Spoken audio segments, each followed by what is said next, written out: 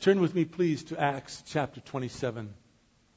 If you remember, and I hope you do, last week we made mention out of Mark chapter 4.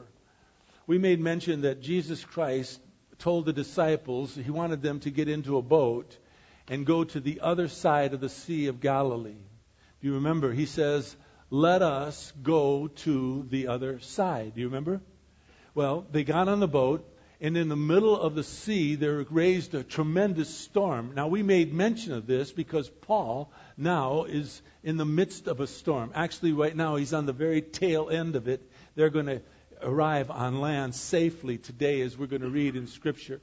But we made mention that Paul, too, was in this ship, and he is being tossed and turned by this ship. But he is holding on to a promise he has by God. God says, "Paul, you must go to Rome." And so he is holding on to that. As we're going to read today, we're going to see that he says, "This God whom I serve, this God whom I behold, this God has promised we will make it to the other side."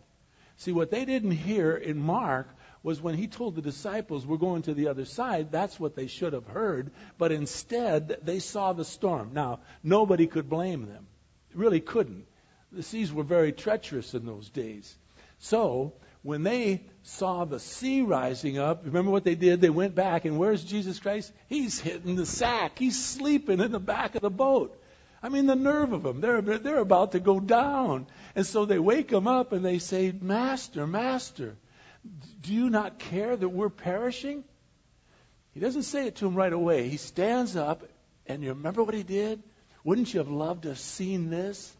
I told you, I said to you last time, I couldn't have been on the boat because I would have missed it. I would have been over the side going, "Whoa, whoa, what happened? It's quiet." He just goes, "Hush, be still." And then he says to them, "Oh, you men of little faith." And they step back and they say amongst one another, "Who is this guy that even the wind and the sea obey his command?" Well, see, this is the one whom Paul is trusting in.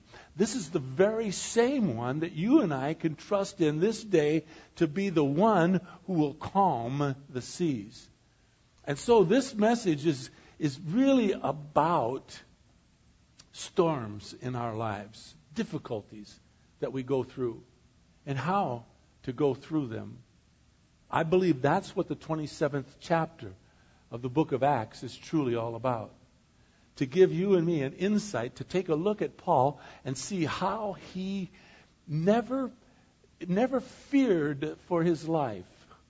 Even though the sailors on that ship and all of the prisoners that were on that ship were, as it says in Scripture, they were abandoning all hope of making it alive. Read with me, please. Acts chapter 27 from verse 33 to the end of this chapter, verse 44. Great, great, great place in the Word of God. Verse 33 says, "And until the day was about to dawn, Paul was encouraging them all to take some food, saying, 'Today is the 14th day that you have been constantly watching and going without eating, having taken nothing. Therefore,' he says in verse 34, 'I encourage you to take some food, for this is for your preservation. For not a hair from the head of any of you shall perish.' Having said this, he took bread, gave thanks to God in the presence of all. He broke it and began to eat. And all of them were encouraged, and they themselves also took food." Verse 37 says, "All of us in the ship were 276 persons. And when they had eaten enough, they began to lighten the ship by throwing out the wheat into the sea. And when day came, they could not recognize the land, but they did observe a certain bay with a beach, and they resolved to drive the ship onto it if they could. And so it says in verse 40, they cast off the anchors, and left them in the sea, while at the same time they were loosening the ropes of the rudders and hoisting the foresails to the wind. They were heading for the beach. But striking a reef where two seas met, they ran the vessel aground, and the prow struck fast and remained immovable. But the stern began to be broken up by the force of the waves. It says in verse 42, the soldiers' plan was to kill the prisoners. None of them should swim away and escape. But the centurion, wanting to bring Paul safely through, kept them from their intention, and commanded that those who could swim should jump overboard first and get to land, and the rest should follow, some on planks and others on various things from the ship. And thus it happened that they all were brought safely to land. Now, Bill in the first service told me this is the first mention of surfing in the Bible. And that the guys that couldn't swim got on those boards and hung 10, and went. No, but they got to the land. Just as the Lord God had said, they made it to the land safely. Every single one of them. Here's what I want you to note. I'm gonna bring out something that I don't think that you and I had thought about, maybe until today. And it's a very interesting part in this place in Scripture. You and I are going to note, as we've already read, that there was someone besides Paul who had a hand in the promises and the destiny of God for these people. And it was none other than that centurion. His name was Julius. Julius had a concern for Paul. Now, whether Julius was a believer or not, we don't know. The Bible doesn't mention it. I think he was not, but maybe he was. But the point is, he had a hand in fulfilling the promises of God. And that's going to be a point we're going to make after communion. But before, let's talk about how these people and how Paul taught us we are to go through the storms of life that we have. Some of you here are going through some deep waters.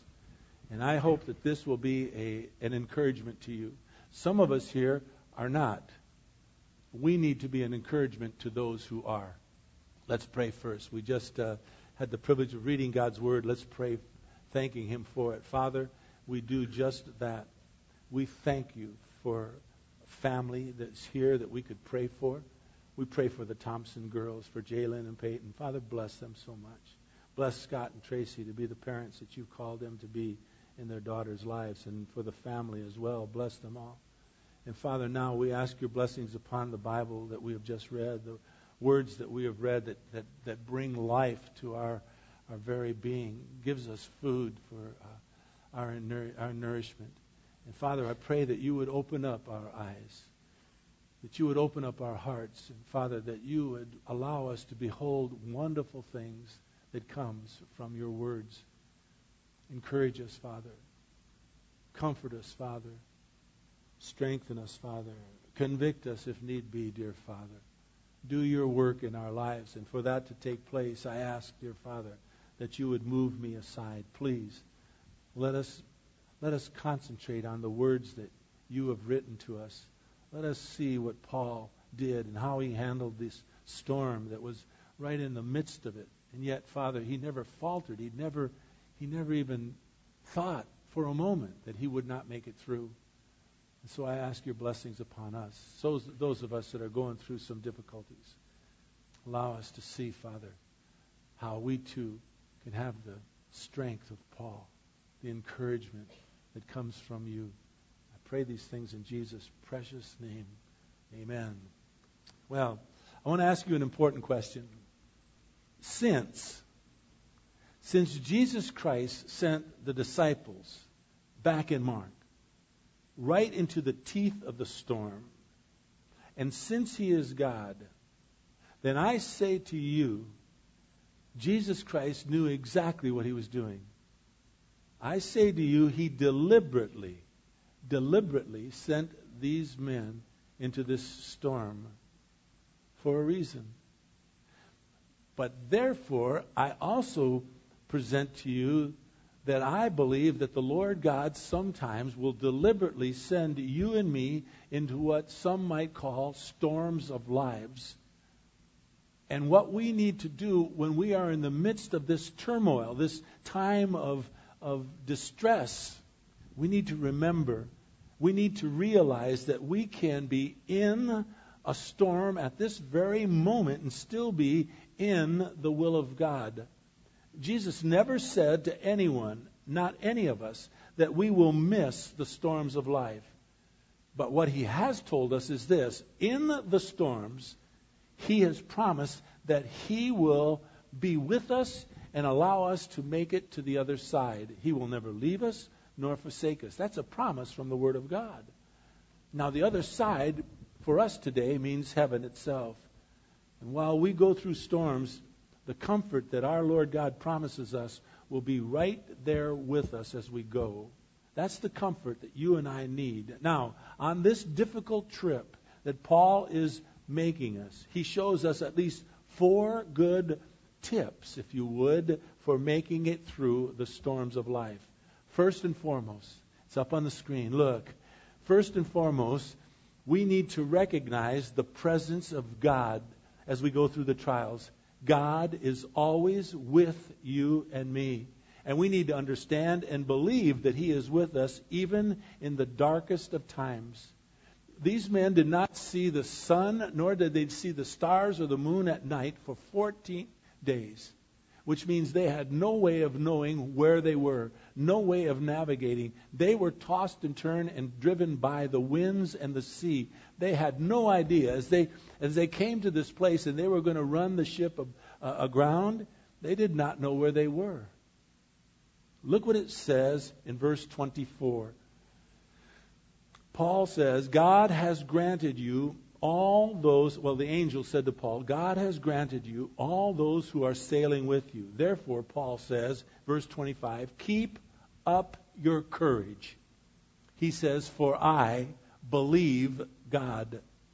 It will turn out exactly, Paul says, as I have been told.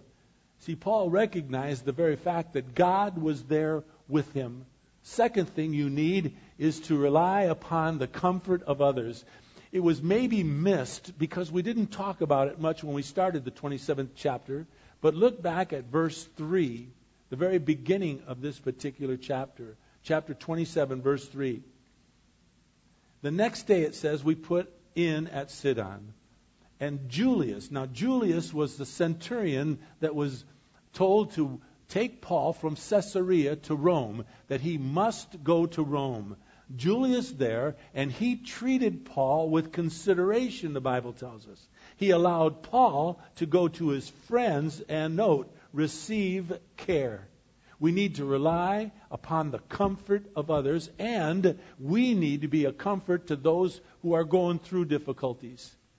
I was reminded, and in fact, men, I cannot encourage you enough. If you can come on Wednesday mornings from 6 o'clock to 7:30.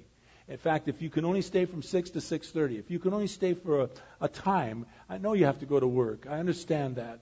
But if you can come on Wednesday mornings, it is such a rich time for us men to gather together, and we kind of get to know each other pretty good. There was a gentleman that had prostate cancer, and he was going in for surgery. And he went in to the hospital, and when he got there, there were 30 of the men from our group that met him at the hospital, he and his wife. When they walked in, they couldn't believe their eyes that the men of our church were there, ready and willing to encourage them, to lift them up, and to pray for them. In fact, the nurses at the hospital were wondering, who is this guy? Is he a president of some corporation or something? I mean, and Bill was telling us the story Wednesday morning. He said, no, he's just a guy that goes to our church, and we just love him and wanted to pray for him. And here's the caveat to that. There were some people there that were having their loved ones also operated on, and they said, would you pray for our loved ones as well? The following week, Neil went into the hospital to have his knee operated on. And when Neil went to the hospital, 15 of the men were there to pray with him and ask God to see him through as he was having his knee operated on. You see, we need one another. Part of the whole idea of going through the storms of life is that we've got to believe with all of our heart that God is always with us, and we need others to comfort us, and you and I need to be comfort for other people. If you can say to me, well, John, I don't have anyone to comfort me, I say to you, find someone.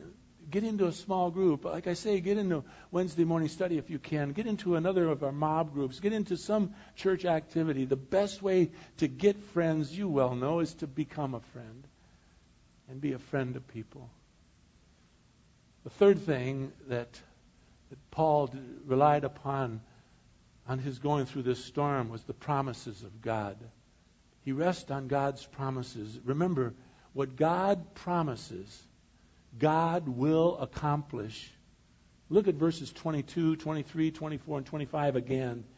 Yet now it says in verse 22, I urge you, keep up your courage. Paul says there will be no loss of life among you, only the ship. He says, for of this very night an angel of the God of whom I belong and whom I serve stood before me. And he said, don't be afraid, Paul. You must stand before Caesar. And behold, God has granted you all those who are sailing with you. Therefore, he says in verse 25, keep up your courage, men. Because he says, I believe God. It will turn out exactly as I have been told. You see, Paul, with all of his heart, rested on the promises of God because God told him. Folks, you and I have been told wonderful promises out of this, the Bible.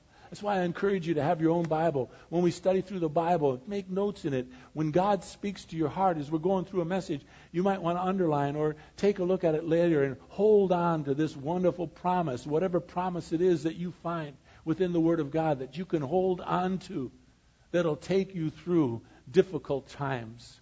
Hang on to the promises of God. Now, ushers, would you mind coming forward? And I'm going to keep talking a little bit. I want to talk about the fourth promise. The fourth thing I believe is perhaps the most important, and that is